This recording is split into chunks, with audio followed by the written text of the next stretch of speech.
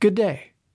I'm spiritual philosophy author Manny Garcia, and welcome to Life's Three Things podcast, Episode 20, The Opportunity of Fear. Number 1. Fear sponsors anxiety. Since the dawn of humanity itself, we have all wrangled with a mysterious, invisible force called fear. But contrary to what most people believe, fear is one of humanity's greatest opportunities. The majority of us desire a life of peace, prosperity, and happiness. But when we harbor fears, they become instant liabilities to our happiness, not to mention our peace of mind. If you closely examine your inner process around fear, you will notice a subtle psychological trauma experienced every time an unconfronted fear crosses your mind. In most cases, the imagined event or circumstance hasn't even happened. But when you think of the mere prospect of it happening, just for a split second, this emotionally simulates it happening in your life. These often subconscious micro-anxiety events result in unhappiness by 1,000 cuts.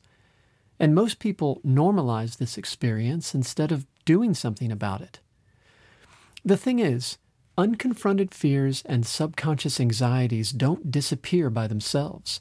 They demand that we make a choice. Either we try to ignore them, which is futile, or we face them. And I know what you might be thinking. Well, I just won't think about my fears. Unfortunately for this theory, fear doesn't work that way. Whether we like it or not, life's intrinsic intelligence will routinely bring us what bothers, upsets, or frightens us until it no longer bothers, upsets, or frightens us. This mechanism isn't meant to be torture. It's meant to give us opportunities to expand and evolve into our higher selves. And that leads to a much greater capacity to be truly happy and at peace in life.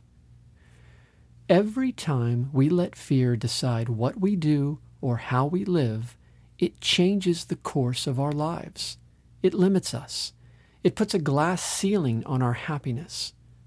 But when we choose instead to uncover our fears, confront them, and then prudently act despite them, we seize a vast opportunity, and we embark upon an uncommonly fulfilling adventure. Number 2. Semper paratus, always ready. So, how do you do this? How do you advantageously exploit your own fears? It's simple. Just ask yourself on a regular basis this two-part question. What's the worst thing that could happen today, and how would I handle that? This inquiry immediately shines a spotlight into the dark, unexplored abyss of your fears, and it allows you to intentionally enter that abyss in the safety of your mental simulation. There, you can contemplate what you would do or how things could work out beyond the envelope of your hopeless fears.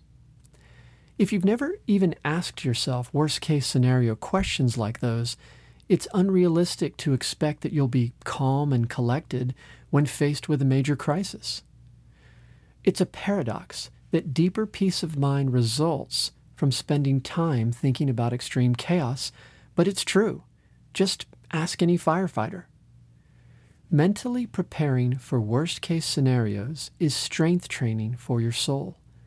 And the fruits of this training are the poise and confidence that come with a readiness and willingness to handle whatever life may bring. And number 3, the strength of Stoics. This concept of internally tracking down our deepest fears and then diving into them isn't new. 2,000 years ago, famous Stoic philosophers like Seneca and Marcus Aurelius understood that negative events are made exponentially worse when they are unanticipated, which is to say, when they are not contemplated in advance. These Stoics also taught that it's essential to one's peace of mind to first accept that difficult events are an inescapable part of life, and second, to have faith in the higher natural order of life.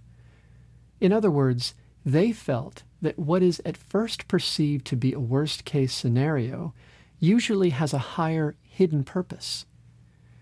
They also observed that jumping to negative conclusions, especially under difficult circumstances, can lead to incapacitating despair. And so, through the wisdom of these ancient philosophers, we see that character traits like hope and courage aren't just downloaded and embodied with the flip of a switch. We have to work for them. And that work starts by facing our fears and letting go of our preconceived notions about how life should show up. Even within our darkest hours, there is always the potential for life to surprise us in wonderfully unexpected ways. And staying humble enough to entertain that truth is the key to experiencing it. All we need to do is decide that we won't be controlled or defined by our fears. You're welcome to visit authormannygarcia.com to find books, social media links, and more topics like this. Thanks for joining.